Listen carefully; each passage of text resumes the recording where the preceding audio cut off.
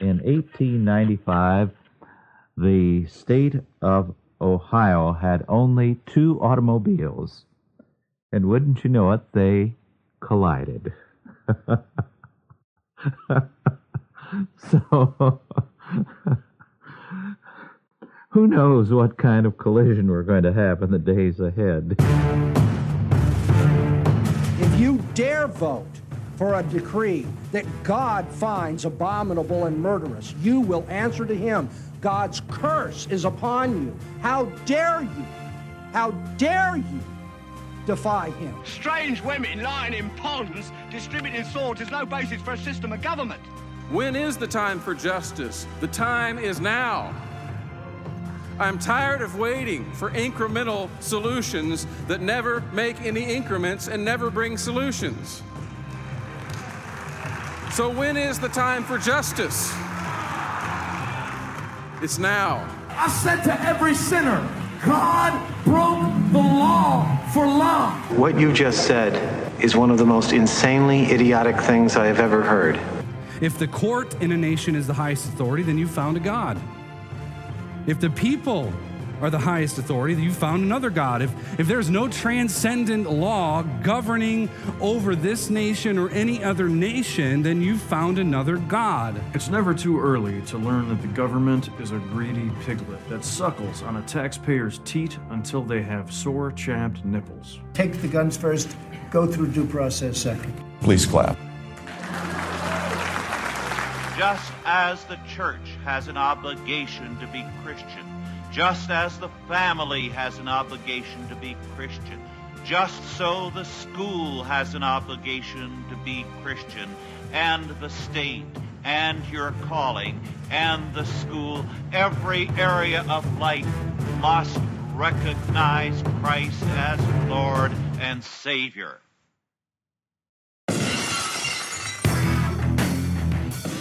Welcome to Cross and Crown Radio, an unapologetically Christian Reconstructionist talk show for your edification and enjoyment. Jesus Christ is King, no neutrality, no exile, no surrender. Wow, that Rushdoony how about that story? I love it when he laughs. It's not super common when he does, but it's great when he does. Yes. Yeah, anyone who knows Rush Judy and his commentary knows he likes to have a joke. He likes to have a laugh every once in a while. Little known fact about Rush Judy. Yeah. I don't even know how you know that story. He read it somewhere. I listened to it. I think it's part of the Institutes, the lectures through the Institutes, but I can't remember at this point. Man. That intro, man. Somebody from the Cross and Crown studio team needs a gold star for that one. Yes, I think so. How can we even begin to unpack that? Oh, man. One of these days, we'll just unpack the Stephen Furtick nonsense. An episode just on the intro. Yeah, I have a story about that. We'll get to it. We'll exegete the intro for everybody. Wow. Well, hey, I'm your host, Jason Garwood. With me in the studio are my friends, John and Jordan. Yo. Howdy, howdy. How are you guys today? Great. Yeah, great. I'm living the dream. Excited to be here. We need to know, though. We need to know a little bit about you guys. I guess. For our listeners, checking out the very first episode, you probably should give us a little intro, I would think. Jordan. All right. I'm Jordan. I'm nobody, but I'm here in the Northern Virginia area from Warrenton here, pursuing the Great Commission with my wife and my 4 children with a long-term post-millennial outlook. And I'm a contributor at Dat Postmill, New City Times, American Vision. You can find my personal blog at floatingaccent.com. Awesome. Did that do it? Yeah. Yeah. That was really good, Jordan. What's excellent. Covered all your bases. There you go. That's awesome. Well, I'm John. I am a technical writer specializing in training and development here in this Northern Virginia area, and I'm also a writer and contributor at the American Vision. I also write at kingdomandabolition.com, and I've also written for New City Times. Awesome. Beautiful. Yeah. And I'm Jason. I serve Who are as you? Who am I? Well, I'm a nobody too. Dr. Jason Garwood. That's sometimes the case, Doctor, depending on what we're talking about. Bishop. Pastor. Overseer, the whole nine. Sought after speaker. Yeah. Yes. Well, I serve as teaching pastor at Cross and Crown Church, and my wife is Mary. We have 3 kids. We are joining up with you guys, trying to see Christ exalted here in Northern Virginia. I do some writing on my personal blog, jasongarwood.com. Written a few things here and there for American Vision, our friends over there. And yeah, you can find those stuff online. You can connect with all of us actually online. We'd love to have you as a Facebook friend and you can follow some of the things we're talking about. And really for today, we do want to kind of let you know what it is we have in store. This is episode number 1. Yes. Number 1. Part A. The first and only. And we'll see how episode 1 goes. First and only episode 1. Yeah.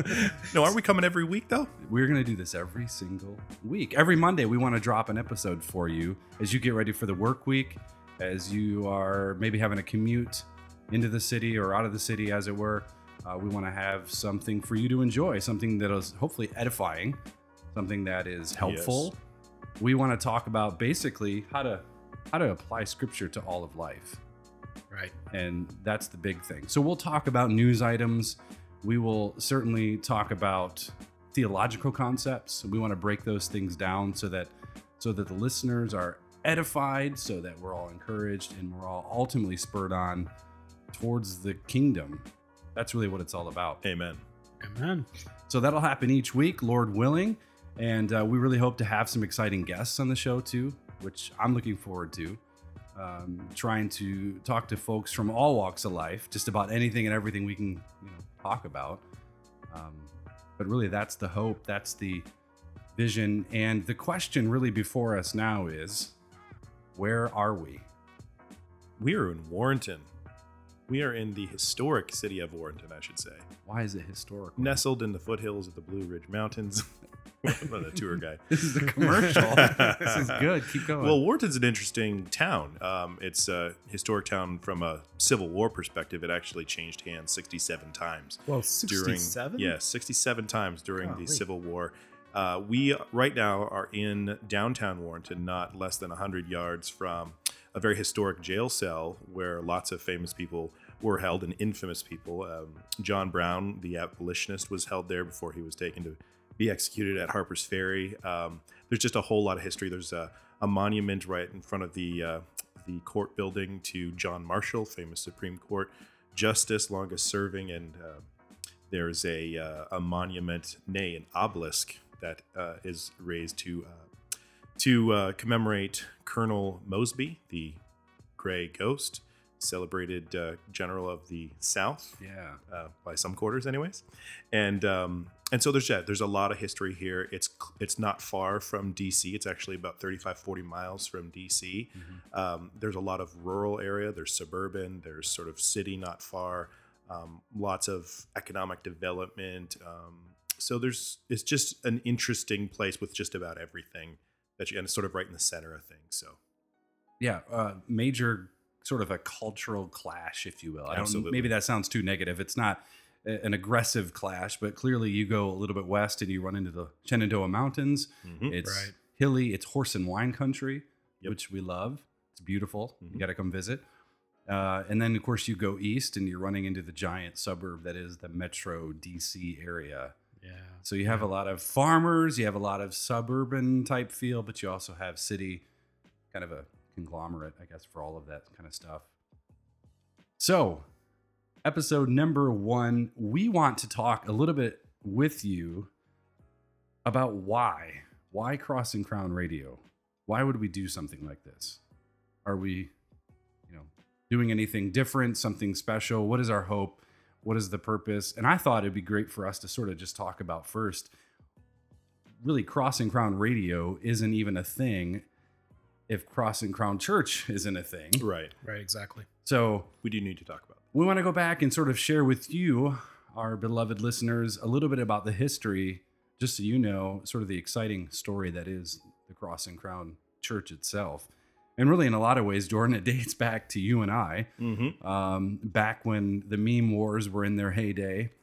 The 2014, 2015. The Facebook eschatology meme war was the 2015. Yeah. Of which few survived. This is Post-mill obviously won.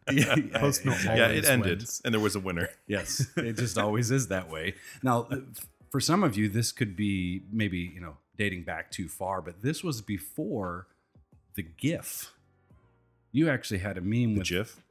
No, it's a GIF. Okay. Yeah, it's a GIF. Canadian thing. I don't know. The pastor says gifts. Yeah. Before We you submit. could give a, beautiful GIF response to someone, you actually had to have an app where you had to type in a meme and then you had to drop it in Facebook. Man, those were the days. It was hard back then. It was very challenging to sort of retort back with your cleverness in a meme. It was a fun time. But through that, we forged a bond, didn't we? We did. We did. And really even John too. Before John moved here, we all sort of got to know each other through the medium of Facebook. And I was pastoring a large church in the middle of nowhere in Michigan. And we sort of got to know each other. Yeah, that's right. Which is awesome. Yeah. Praise God. And so, Jason, I kind of prayed that you would be led to Virginia. And I think the Lord answered that prayer. Yeah. And here you are. And so, sort of leaving a established position as a senior pastor at a fairly large church and then coming here to decide to plant a church. What were you thinking, man? Yeah. I still ask myself that question. I mean, you have a huge salary now, right? Yeah. Church planting is lucrative, let me tell you. You know what? Honestly, I think the big turn for me is I started preaching through the book of Acts. It was really around that time where abolitionism became more real and palpable to me. I never really had considered it. Yeah, that's actually how I first met you. Mm-hmm. I believe we were in Austin. Yes. And we marched together, and I think I just talked your ear off the whole time. And we had hung out and had pizza with several other good brothers. Yeah, it was a good time. Talked about Calvinism and... Wait. You guys are abolitionists? Mill. Abolitionists, yeah. Oh, man. Abolitionists of human abortion. Yeah. Well, we're abolitionists in a lot of things. ways, actually. There's a lot of things we would like to abolish, but that's for another episode. That's when you and Maybe I first met. Later. Yeah. But anyway, back to Michigan. I'm preaching through Acts, and I'm conflicted with the way the church is and the way the church probably should be. And this isn't just sort of a pie in the sky. Oh, look at the book of Acts where they got together in houses and prayed together. Well, no, it's bigger than that. They served the kingdom. Mm-hmm. It wasn't about programs and $1 million budgets and cool signage and all this other stuff. Some of those can be a tool, no doubt. Right. But for me, it became a conviction that I needed to be in the game. I needed to not be in the bleachers. And really, Jordan, you had asked me several times, come out here and plant a church. And I said no. And then I said yes. And, and it was a big deal. I mean, we had a good salary. We had, for all intents and purposes, a job security. Cushy, one might say. And it just became a reality, a burden, frankly. And honestly, decision making, you need to do the right thing. Start with that, and that'll help you make your decision, whatever it is. Do the right thing and know God's word. That way you can do the right thing. So that was a little over a year ago that all happened. And ever since, we've been sort of doing the work of the kingdom here in Warrenton. And some families have since come to join us. So it's been really a challenging, wonderful time. I don't know if, just as how to sum it up, but it's been a very full, it's been wonderful. Not without challenge and not without, lots of opportunities that we are excited about in the future. But I think like the long answer for why, the church and now why Cross and Crown Radio is we all recognize that there's a issue in the United States of America, and that is that the nation is being dominated by the worship of foreign gods, and specifically secular humanism. It is in our schools, it is in business, it is in sports, it is in government, it is in the arts, it's in every area of life, it's dominating. And to whatever extent America was Christian prior to the 1960s, over the past 50 years, America has been discipled, but it's been discipled by Satan and his forces. Yeah. And so, we want to say, okay, what has been going on over the past 50 years? what does our gospel look like? And we're getting to that in a minute. What does our Great Commission look like? What's our view of the law? What's our church culture like? What is our eschatology like? All of these areas are things that are contributing, we believe, to the current state and something that we feel we need to address. Yeah. And it didn't just become this defunct disaster in one night. It wasn't an accident. Yeah. So we can't just sort of throw up our hands and say, oh, well, what happened? I thought I was voting the right way. There has to be a serious acknowledgement and assessment of everything. Everything's on the table. From how we do church, how we organize ourselves, how we function as salt and light, or at least how we're not functioning, as it were. Those things all have to be on the table. And that's part of the why behind Crossing Ground Radio. We want to talk about those things. Absolutely. Yeah. So probably in a little bit, we're going to take a break here shortly, but we want to cover today a few key things that we think are absolutely important. One of them is the gospel. What is the gospel? How are we going to define the gospel? And we want to obviously encourage you, the listeners, so that you sort of see hopefully a bigger view of it, a bigger pictured gospel. Jordan, you have something really exciting I want to talk about. We'll get to that. And then lastly, we do have some comments we'd like to share, especially regarding abortion, the March for Life that happened last week. Yeah, Jason, I was going to ask you about that. Weren't you at that? Yes. Or how did that go? Yeah. Well, it was an interesting experience. That was the first time I'd ever been to one. And you were just participating in the march? Or? No way. I was not there to participate. Oh, wow. So go ahead. Why were you there? Well, we were there to agitate the pro-life community. And you might ask, why would you agitate people? We're on the same team, right? We're marching for life. We don't like abortion. We want it to end, right? Well, 46 years of marching, and we're not really making any bit of progress on it. So we went to agitate, and there was a few of us there. Brother Ron, friends of ours, friends of Crossing Crown, and Jonathan, some other good brothers that were there. And we set up shop with some signs, intentionally agitating the pro-life community. Did some preaching. A little clip was posted on the Crossing Crown Facebook page.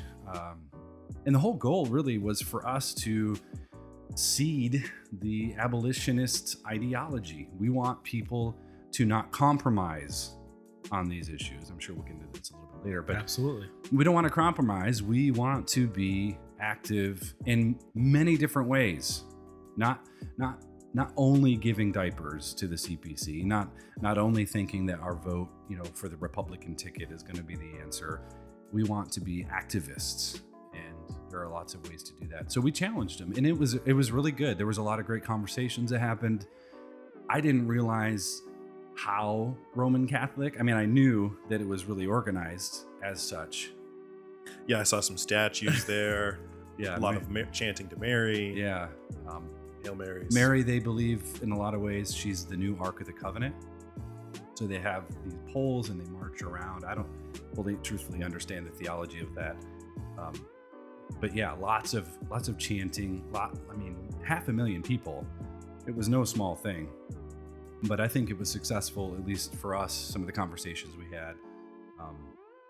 It's definitely. We can't think that marching once a year is going to be the answer.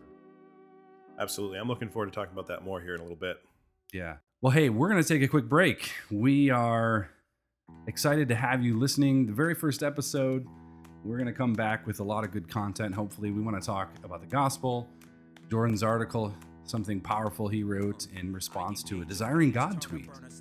No less. Oh, wow. Desiring God. Huh? Desiring God. So we will be back shortly. Thanks for listening. Hang on tight. Rappers ranting, raving, inflame verbs to your nerve endings. Literally feeling these words in my tendons and rattling occupants of the venue sinews. While the eulogy be orchestrating continuous crescendos.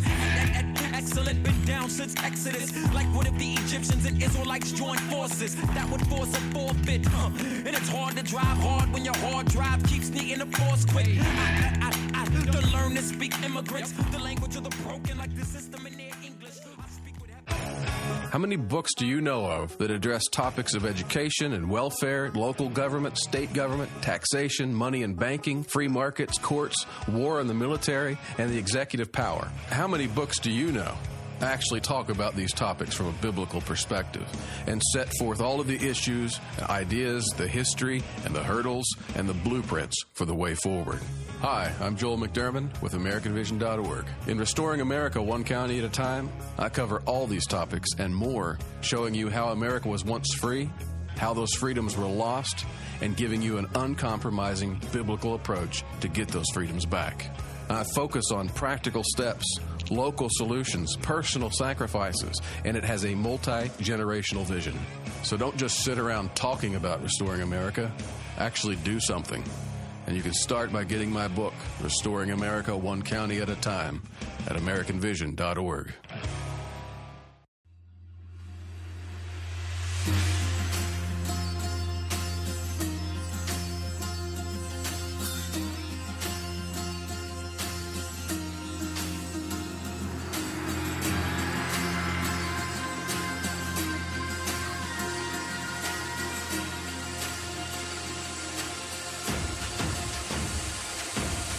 Behold, the days are coming, declares the Lord, when I will raise up for David a righteous branch, and he shall reign as king, and deal wisely, and shall execute justice and righteousness in the land.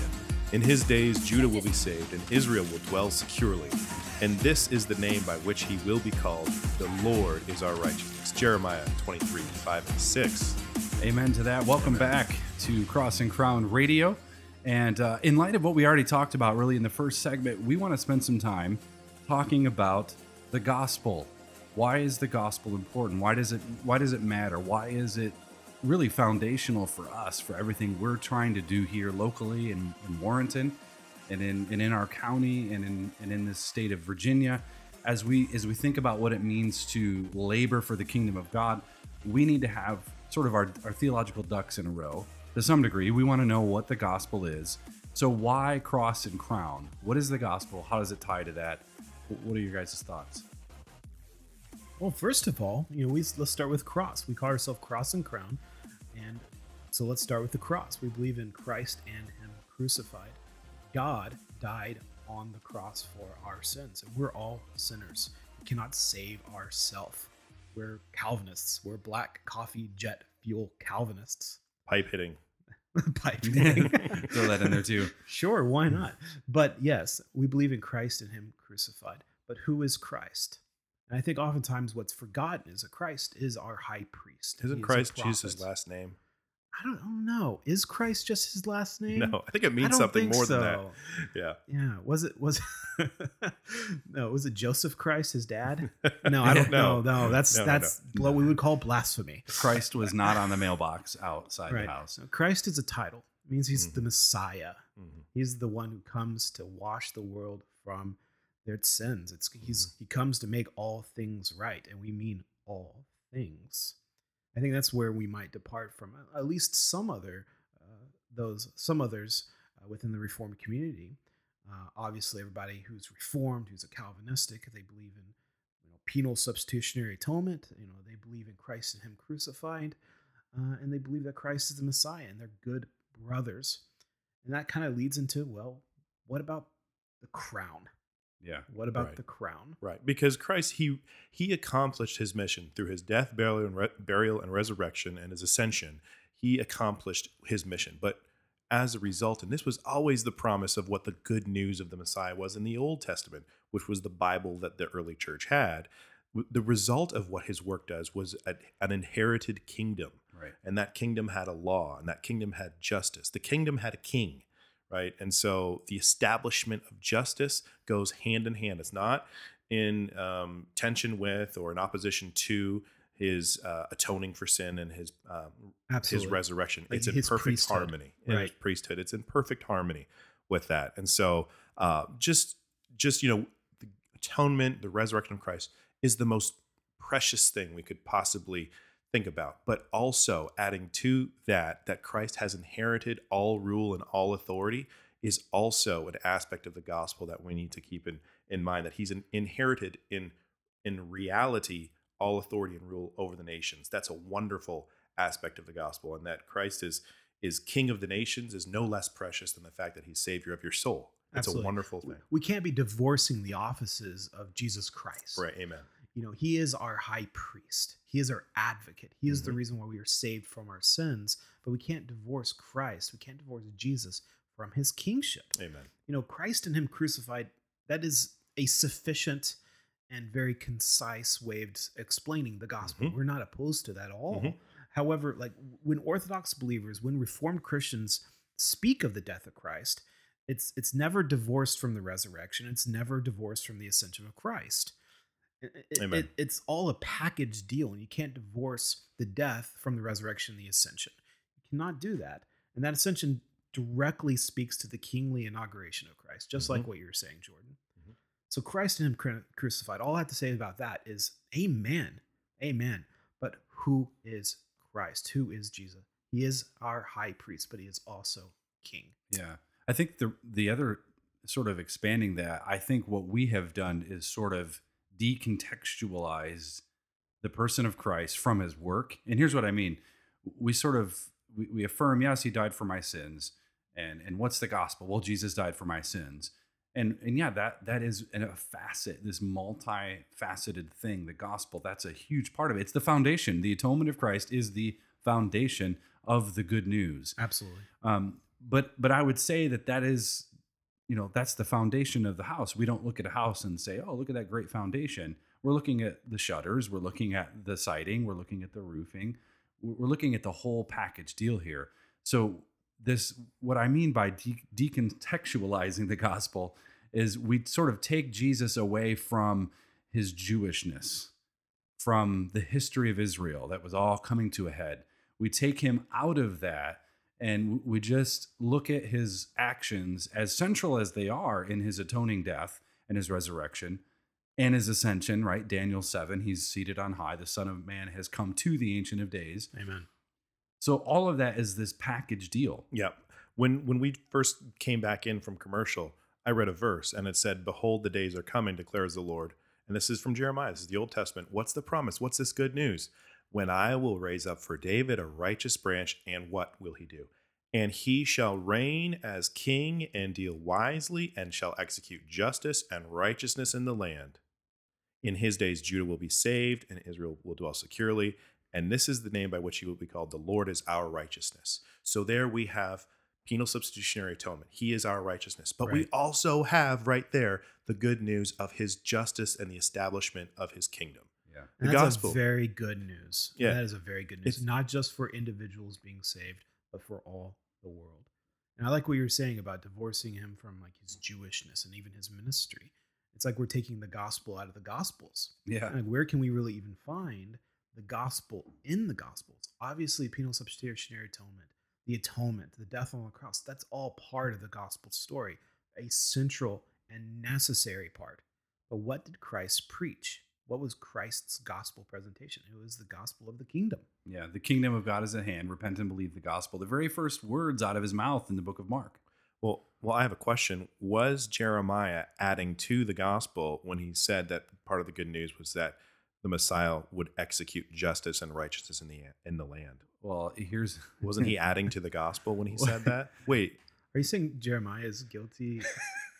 Is it the Galatian heresy? Wait a second. Yeah. My point is, for everyone who thinks that the establishment of justice is not part of the gospel, I would challenge you to open up the minor and the major prophets and read them. Yeah. And then ask yourself if the establishment of justice is not a central definitional component, just like the penal substitutionary atonement aspect of the gospel. It's unavoidable. Well, here's something maybe I'll write on this. I think it's a good topic. Yeah, but absolutely. One thing, yes, whenever any of us say that you should write that. You're going to now. We're going to hold you accountable, Pastor. But and N.T. Wright has done some great work in this area. Now you've triggered someone. No. You've triggered someone. Are you saying N.T. Wright has only said true things ever? That must be what he's saying. Yeah. So there's this thing called nuance, right? Yeah. Spitting out the bones. Okay, so I'm studying. We're doing. For Cross and Crown Church, I'm preaching on the Samaritan woman, an amazing passage, so much there. And one of the things at the end of that passage in verse 42, the Samaritans, they hear the testimony of the woman and they come to see Jesus. Come see this man who told me everything I ever did. They all come and they acknowledge that he's Savior of the world, right? Nicodemus can't get it, and now these guys get it. So there's all this play, in the Gospel of John. But what is interesting historically, so Herod built this giant statue about 10 miles from Jacob's well, Sychar or Shechem in the Old Testament, where Jacob's well was built. And that's still there today, even today. But Herod built this huge thing in honor of Augustus because Herod, really needed to impress his overlord. And the soter, the savior, was the emperor. And no one thinks, he was the savior of the world. He was the son of God even. He was divine. He was the divine Augustus Caesar. No one thinks when they look at that Caesar had done one thing and that's the only thing we should focus on. Caesar brought with him a worldview. He brought with him a context, and he brought with him, I'm going to use social order. Thank you. You stole it right out of my mouth. I knew it was coming. You knew right. Yeah. I knew it was coming. So why are we to think anything less than what Jesus Christ has come to do? And for me, I've always just said the gospel is absolutely a royal announcement first. It's news. It's a royal announcement. And that announcement has this content with it. And the content is that Jesus Christ has been established as king, right? He has all authority. He has control. He has authority. He has presence. To quote John Frame's triperspectivalism. And good job, Frame. Ooh. We love it, Dr. Frame. He has all these things. And with that, though, are his covenant stipulations. So this is a huge gospel. This isn't Jesus died for my sins. That's not even the only aspect, as foundational as it is. That's not the only thing. There's so many more facets to it. And we have to stop truncating it. But you said that Jesus has all authority in heaven and on earth. But I thought Jesus said that my kingdom is not of this world. Uh-oh. So doesn't that kind of put a wrench into things? Yeah. Not to put you on the spot. That's, I guess Matthew, what Jesus said in Matthew 28 is contradictory to what he said in the Gospel of John. I mean, well, shoot. You have to question everything but now. Jesus, is he just the king of heaven? Is that... No. So this is... It's talking about... Next question. Wait, short answer, no. Long answer, no. In short, it's talking about the origin of the authority. Yeah. Is his power from earth or is his power from heaven? Yeah. His power, it's from heaven. So, I'm of Oklahoma because I'm from Oklahoma. It doesn't mean that I always have to just be in Oklahoma. Yeah, right.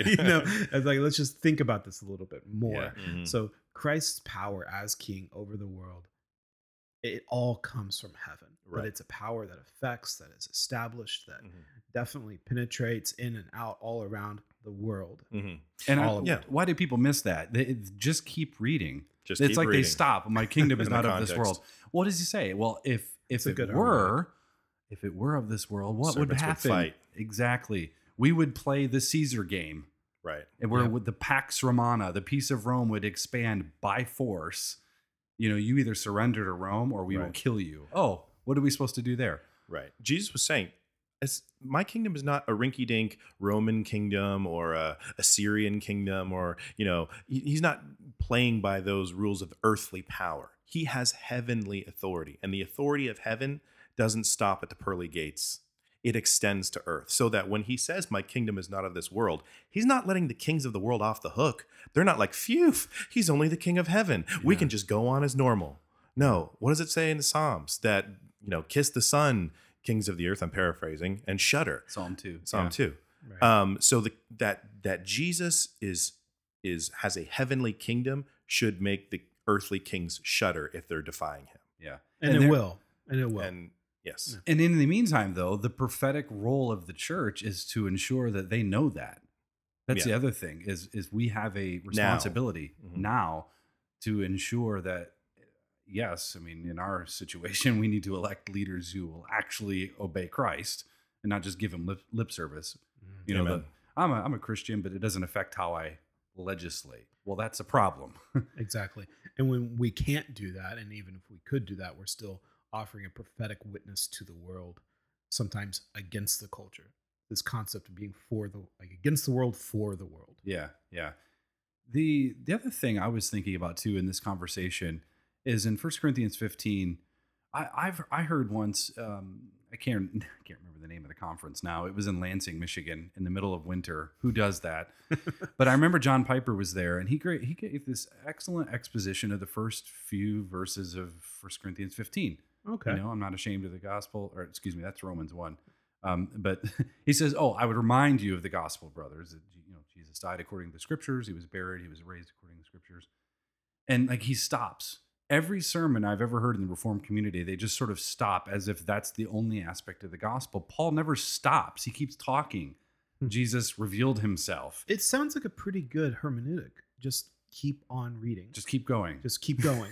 It's the crossing ground hermeneutic. Just keep reading. We're going to talk about hermeneutics here in a minute. Well, I was also going to, I was just not to bring up Piper, we're going to talk about that. But I was just thinking this whole idea that if you, with expositional preaching, expository preaching, sort of pride yourself on verse by verse. Okay, well that can be helpful, but if you stop reading, you miss it.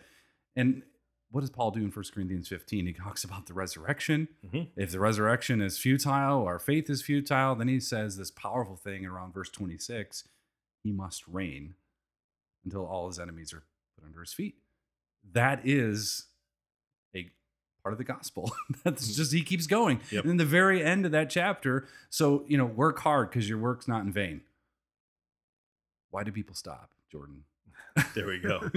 And so that's something I'd like to address. And it has to do with the concept of Christians and our view of working and prosperity and wealth and blessing. Has to do with the prosperity gospel. Now, before we get into this, let's just acknowledge about the prosperity gospel. Yes, the prosperity gospel is a wicked evil. We do not come to Jesus so that we can be rich, so that we can make much of ourselves. We do not use Jesus for stuff, right? We don't promise him to others so you can get stuff. You can't just pray for a Lamborghini. Exactly. Yeah, exactly. And prosperity preachers who take passages that were written to nations for nations broadly, and who then take those passages and apply them to individuals, they're charlatans, okay? And they're destroying the credibility of those promises in the eyes of those who would latch onto them like it was true. And so let's just get that out of the way. The prosperity gospel is utter crap, okay? It's scubalon. It's a doctrine of demons. How much more can we be clear about it? It robs the church of credibility when they're preaching the prosperity gospel, puts forth money as an idol and as a false god. We should also acknowledge that the ultimate blessing upon mankind, that blessing, the blessing that makes all other blessings possible, comes in the form of the person and work of Jesus Christ. So we're talking about blessing. Christ is the ultimate blessing. All other blessing pales in comparison. Amen. He's the culmination of it all. All the promises that were promised to Abraham and to those who were in Abraham by faith. So we want to be 100% clear on what we think of the prosperity gospel. Now, that said, we do still have to deal with what the Bible actually teaches about wealth and prosperity in a way that doesn't lead us to a false poverty gospel, a gospel that leads to sort of a asceticism, as mentioned in the New Testament, even a Ludditism. Almost a Gnostic dualism, separating the spiritual from the material too strongly. Yes, a gospel that even glamorizes poverty, a gospel that has no category for either poverty as a curse or financial prosperity as a blessing, when the Bible does clearly have that category rightly understood, and a gospel that sees suffering and poverty not as something to be joyfully accepted in the pursuit of victory, but as an end to pursue in itself. Okay, and so let's get into the context for this and what happened. What was the thing that spurred? Because you wrote an article, right? So a week or two ago, I got something in my inbox from a libertarian friend of mine. He's asking about this recent tweet from Desiring God, and that's a ministry affiliated with John Piper. By the way, John Piper, love the man. He's done wonderful things. He's blessed me in my understanding of Calvinism when I was a younger Christian. Same here. He has a lot to do with why I'm a Calvinist. Right. I could go on and on about things I disagree with him on. Sure. Still love him. Still respect him. Absolutely. Still disagree with him. Yeah. Is that possible? Can you do that? Nuance. Yeah, exactly. And so this libertarian, a friend of mine, he's not a theonomist by any stretch of the imagination, but he's intrigued by some of what us Reconstructionists have been saying, generally speaking. So he wants to know what I, as a Reconstructionist, think about this tweet. And this tweet, I think, is a bit of a microcosm for a lot of the perspective we often hear from these sorts of ministries on the topic of wealth. So here it is. Ready? Yeah. It's a short quote, but it's thought-provoking. And who tweeted it? Desiring God. It's Desiring God. Yeah. We're not sure exactly who. And here's the tweet. Quote, "The New Testament has 112 references to being blessed, and not one of them is connected to material prosperity." End quote. The New Testament has 112 references to being blessed, and not one of them is connected to material prosperity.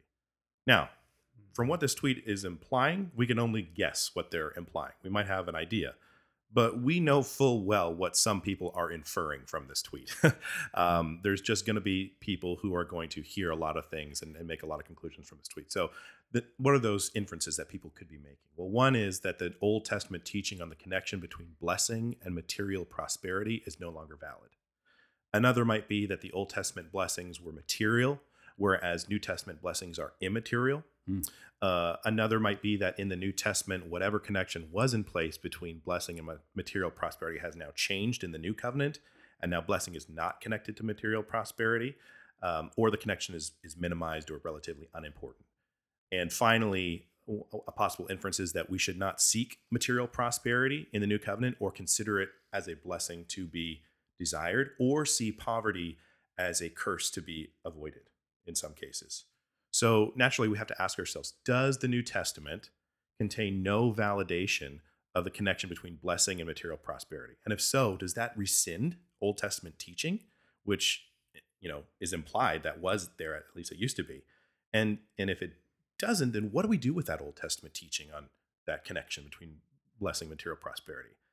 And then just speaking practically in our own life, should Christians see material prosperity as a curse to be avoided, as it ties us to the things of this world and distracts us from the heavenly destination where we can't take our material blessing and so forth, right? So these are questions that we have to ask. And there's a number of factors that we need to keep in mind as we address these questions. So first of all, we have to lay out some principles of hermeneutics, which is just a fancy way of saying laws for interpreting the Bible if we want to get our interpretation right. So let's look at the first principle. We always look at the Bible as a whole. Anytime we look at a passage, we have to be mindful of where this passage is within the context of the full Bible story. The story of the Bible isn't just fall and redemption. The pattern is creation, fall, redemption, new creation. So in some instances, redemption and new creation in this age bleed together. We have an already not yet aspect. We can talk more about that later. Inaugurated, consummated aspect, but it's still a progression, okay? The Bible is also not just Old Covenant and New Covenant. It's also a series of ages. First, it's the Old Covenant age. Then during the time period where the New Covenant was written, it's an overlapping age between the Old Covenant and the New Covenant age. This overlapping period, it actually looks forward to future ages to come. And that would be both the age that we reside in now, which is an age completely devoid of any remnant of the Old Covenant age. Remember in Hebrews 8:13, it talks about what is being made obsolete and what is about to vanish away. Something from the Old Covenant was still going on in those days.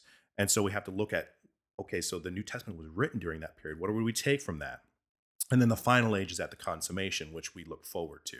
So we have to understand when we read our Bibles, we have to know these things or we're going to apply things in the wrong way. It's the keep on reading hermeneutic. Yeah, exactly. Well, understand the story and then keep on reading. Well, and it's also too, real quick, I'm just thinking about, the Reformed, we beat our chest in sola scriptura, and we sort of forget the tota scriptura. Right. We need the microscope sometimes, but we also need the telescope. Yeah. When you look at it, we need both of those. Mm-hmm. And another principle is that we've just got to remember that who the immediate, as we get to the microscope, who the immediate audience was that was being addressed in any given passage, and then take into account how they, given their cultural context, would have understood what is happening to them, what is being written to them in order to properly calibrate the application for today. So all that to say, our theology of wealth and prosperity and blessing cannot start in the New Testament and just invalidate everything else. We're not New Testament Christians. We're not Old Testament Christians. We're biblical Christians. So we don't just start in the New Testament.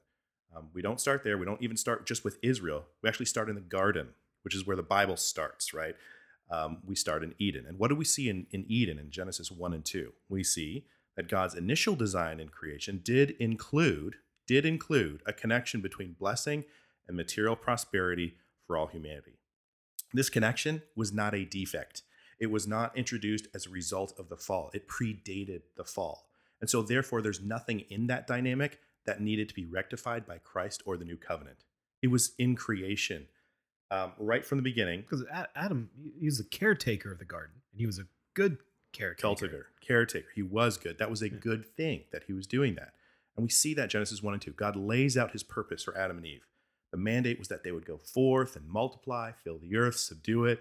They were to flourish, prosper throughout many generations. All humanity, this was the plan, was to pursue material prosperity, abundance, and dominion.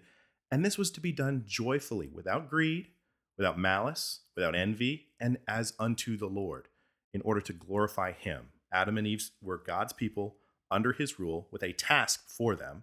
And there was no tension between the pursuit of the material abundance and prosperity and giving glory to God in that. And so this pursuit did result in blessing for man and was honoring to God. And it's a feature of the dominion covenant. Right. That's right. So that you have to argue that was rescinded, which you can't anyway, because the same themes are carried out even just a few chapters later. Exactly. And then if we fast forward in Christ, why are we redeemed? Why are we made alive in Christ? Well, the answer is in Ephesians. It tells us for the purpose of good works, that we might do good works.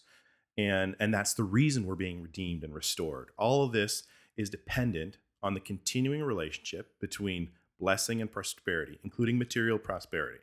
And so we're God's workmanship. We're created in Christ for good works, which Christ prepared beforehand that we should walk in them. So that's not point number one. There's no original conflict between blessing and material prosperity. Point number two, there is prosperity as a creational ordinance for human flourishing, and then there's also a covenantal prosperity and cursings for nations corporately. So in his covenant with creations that we just talked about in Genesis 1 and 2, it's also reaffirmed in Genesis 9, God has set up some dynamics that simply don't change. They're predictable, they're constant. So the covenant was made for his people to live under his rule, but also as a means of benefit for all humanity. So the sun comes up, the sun goes down, the seasons change predictably, water cycle, astronomical movement, gravity, inertia, photosynthesis, supply and demand, labor and reward. This covenant with creation is a blessing and produces material prosperity indirectly for all of mankind, but was made for his people. Okay, and that's why we can continue to see verses like this in Proverbs. Those who work their land will have abundant food, but those who chase fantasies have no sense. A sluggard's appetite is never filled, but the desire of the diligent are fully satisfied. In all toil there is profit, but mere talk ends only to poverty. So those who think that material wealth and prosperity can come about without diligent effort and disciplined work ethic, they won't be blessed. Those who recognize the world they live in and act accordingly, they will be blessed. Well, isn't this just part of what it means to think covenantally? It is. Like the third point of the covenantal model, which we are going to talk about in depth another time, that's like ethics, like how you work. Are you being faithful according to the law word of God? And then the fourth point is sanctions, and that could be negative sanctions if you're being unfaithful, or positive sanctions, and as in blessings. This is all just part of thinking covenantal. Absolutely. And that completely undercuts this sort of genie in a bottle nonsense that's perpetuated. Exactly. It just TBN. means what we do matters. Mm-hmm. Exactly. Now, what we will see is there's something that does override at times this dynamic. And that is if you're living in a country that is apostatized and has rejected God's laws corporately. So sometimes if you're living in an apostate country, it doesn't matter how well you observe the creational ordinance. If you're in a country that is rejecting God and his laws, it's not going to go well for you. So what was going on in the New Testament? We have to ask ourselves in the context of the covenantal history, redemptive history, what was going on in the New Testament. That brings us to point 3. God blesses nations covenantally and corporately to their fidelity to his laws, and not just Israel, by the way. Even in the Old Testament, we see God had these same expectations for other nations that were around Israel. He's already cursing them and kicking them out, spewing them out of the land for their failure to obey his laws. Before it was even given to Israel, he was already doing this. Leviticus 20, 22 and 23. Even You shall therefore keep all my statutes and all my rules and do them. So he's saying this to Israel, that the land where I am bringing you to live may not vomit you out, and you shall walk in the customs of the nation that I am driving out before you. Sorry. And you shall not walk in the customs of the nations that I am driving out before you. For they did all these things, and therefore I detested them. He goes on to talk about how God kicked those nations out of the land for their breaking of his law. And so the point here is that God blesses nations who are faithful to uphold his statutes, and he curses those who are not. Even nations that weren't like his own chosen nation. Yes. So God upheld his law to foreign nations that weren't Israel. So there could have been a young little boy in some Canaanite nation who was really working hard, and he was, observing, the supply and demand, and he was, being responsible. Or something. But sorry, the rest of the covenantal nation he was in, it was covenantally opposed to God. So that sort of overrid that. So just to keep that. And don't forget Exodus, when you have an unleashing of God's sanctions against Egypt. Mm-hmm. Mm-hmm. And who was the firstborn who died? Exactly. It was Pharaoh's firstborn. Right. And so, the point here is that God, sometimes in his providence, God will raise up a nation to prosperity temporarily so he can use that nation to judge and destroy another nation, including Israel. And then he still holds that nation accountable. He still judges that nation and holds them responsible for their own evil. One failure of the prosperity preachers is that they sometimes take these, again, as I mentioned before, these biblical promises or curses, which were given to whole nations, and they apply them individually, run into all kinds of problems. Yeah. But on the other hand, this failure of interpretation that prosperity teachers make shouldn't allow us to get the idea that God no longer deals with nations covenantally for their collective sin either. It's exactly why in the New Testament, when we read it, we see no promise of wealth given individually to those who are living in a nation currently under the judgment of God. 80/70 was right around the corner. Christ prophesied about its imminent destruction. He was saying, get out of here. It's all coming down.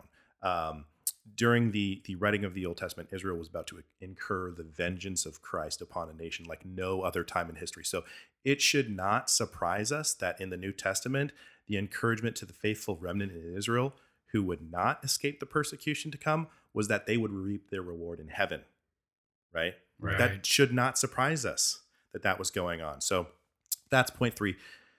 God still blesses nations, and it leads us to the last point, which is that there's no promise of individual material prosperity, even from the standpoint of a creational ordinance, in the midst of a country who's wholesale rejected God's laws. And I know we've touched on that.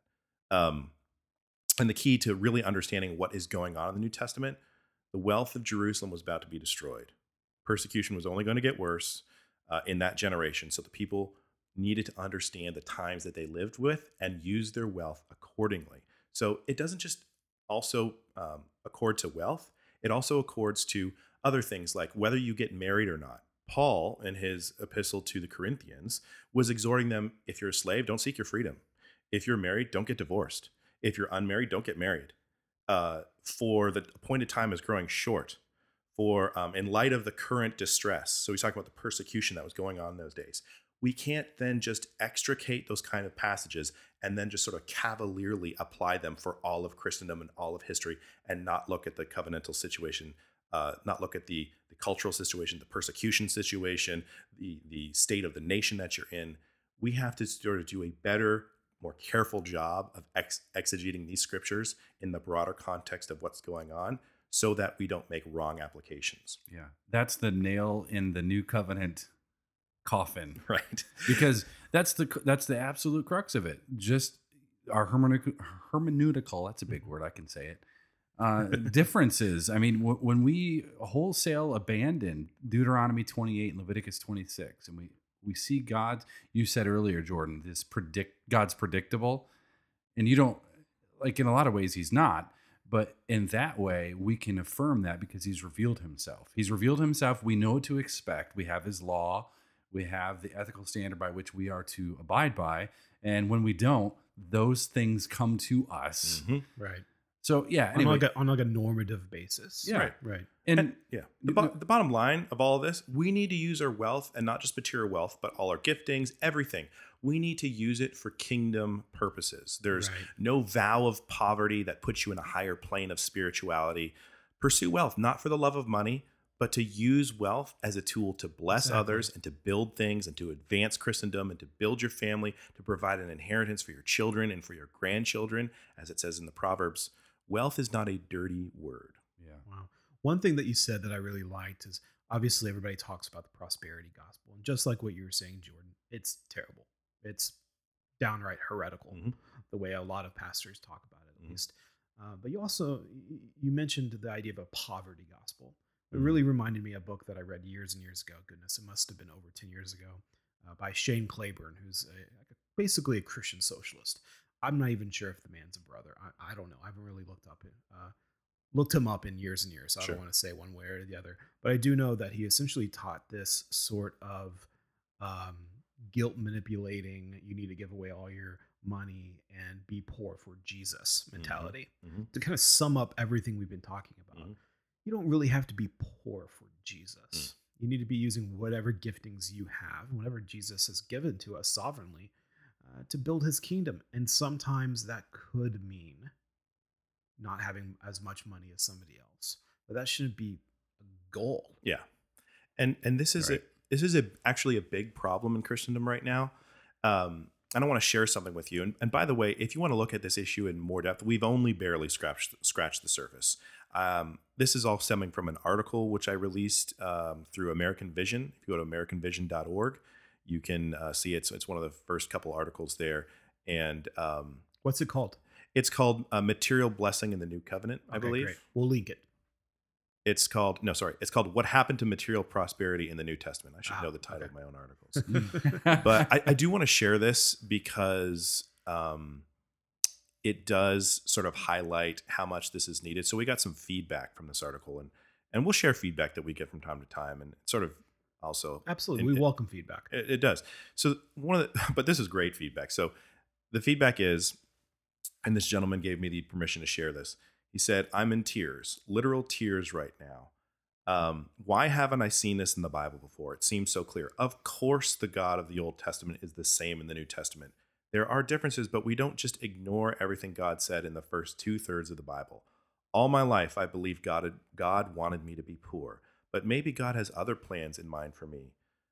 He said, "I never heard the phrase poverty gospel before reading this, but it instantly clicked for me. I knew exactly what that was. I began to repent for how I had misunderstood the Bible, how I had let a false idea color so much of how I looked at God.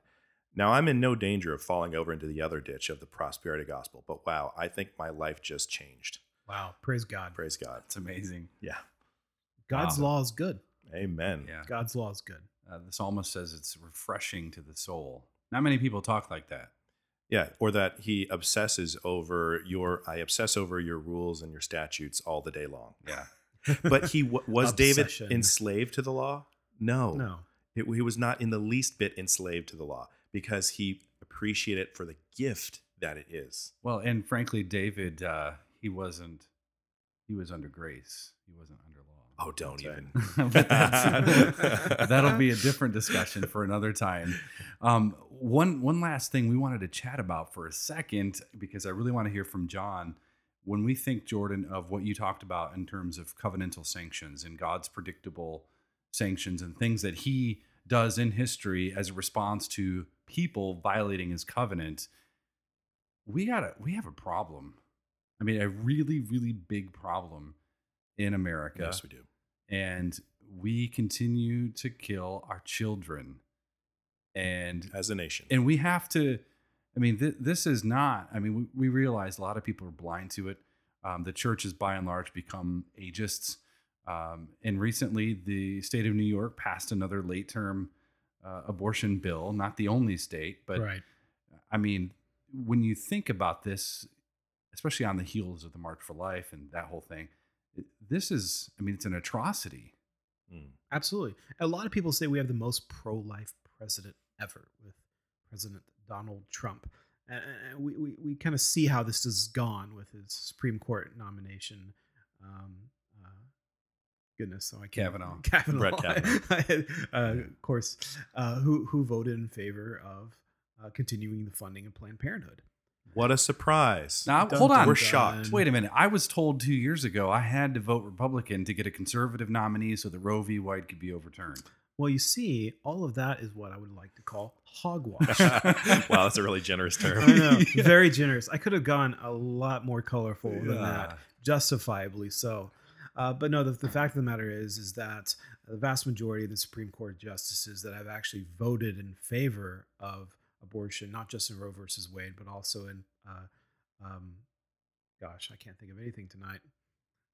Planned Parenthood versus Casey, Yeah, yeah. right? Have been nominated by Republican presidents. Yeah.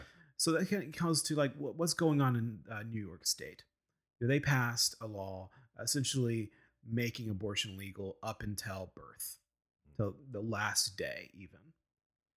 That is obviously horrendous. That is obviously horrendous. It is deeply sinful. It is murder, period. But we also need to keep in mind, this is not the only state that does this. I'm happy that people are getting woken up about the abortion holocaust.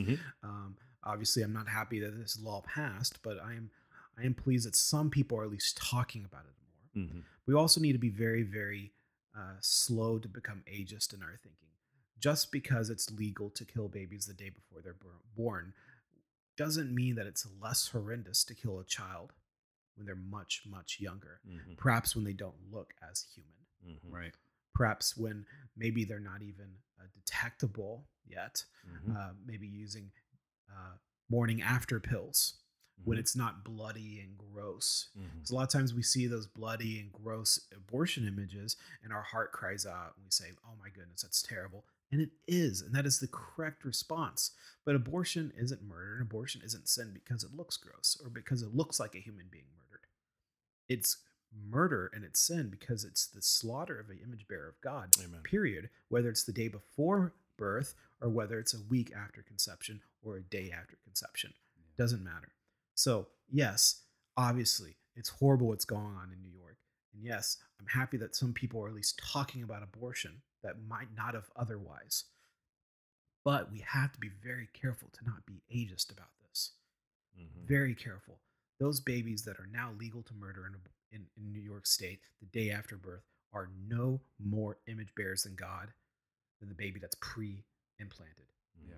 Or that's frozen somewhere. Exactly. In an IVF clinic. Exactly. Another point is that if we make the overturning of Roe v. Wade the be-all and end-all, what happens when Roe v. Wade is overturned? It goes back to the states. And what are the state laws now on the books?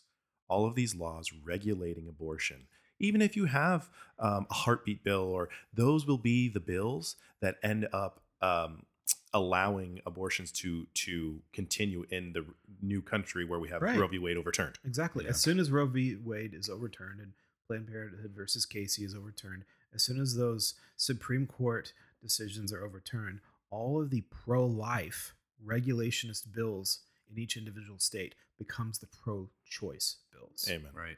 And so just like that, what we need to do, if we want to end abortion, we cannot adopt a strategy that will ensure over the next 30 to 40 years, another 60 million will die rather than another 85 million.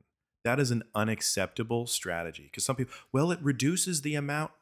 No, we need righteous magistrates, civil magistrates now to stand up and do the right thing before God at the local level and not wait for the overturning of Roe v. Wade as if to do anything else would be a violation of Romans 13. Yeah, absolutely. Like that. The foundation of this is that every single civil magistrate, just like every elder of a local church or every father or every individual man, woman, or child, they answer to God first. They answer to God. And God demands justice, and God says this is murder. So that is the first thing we need to recognize. Amen.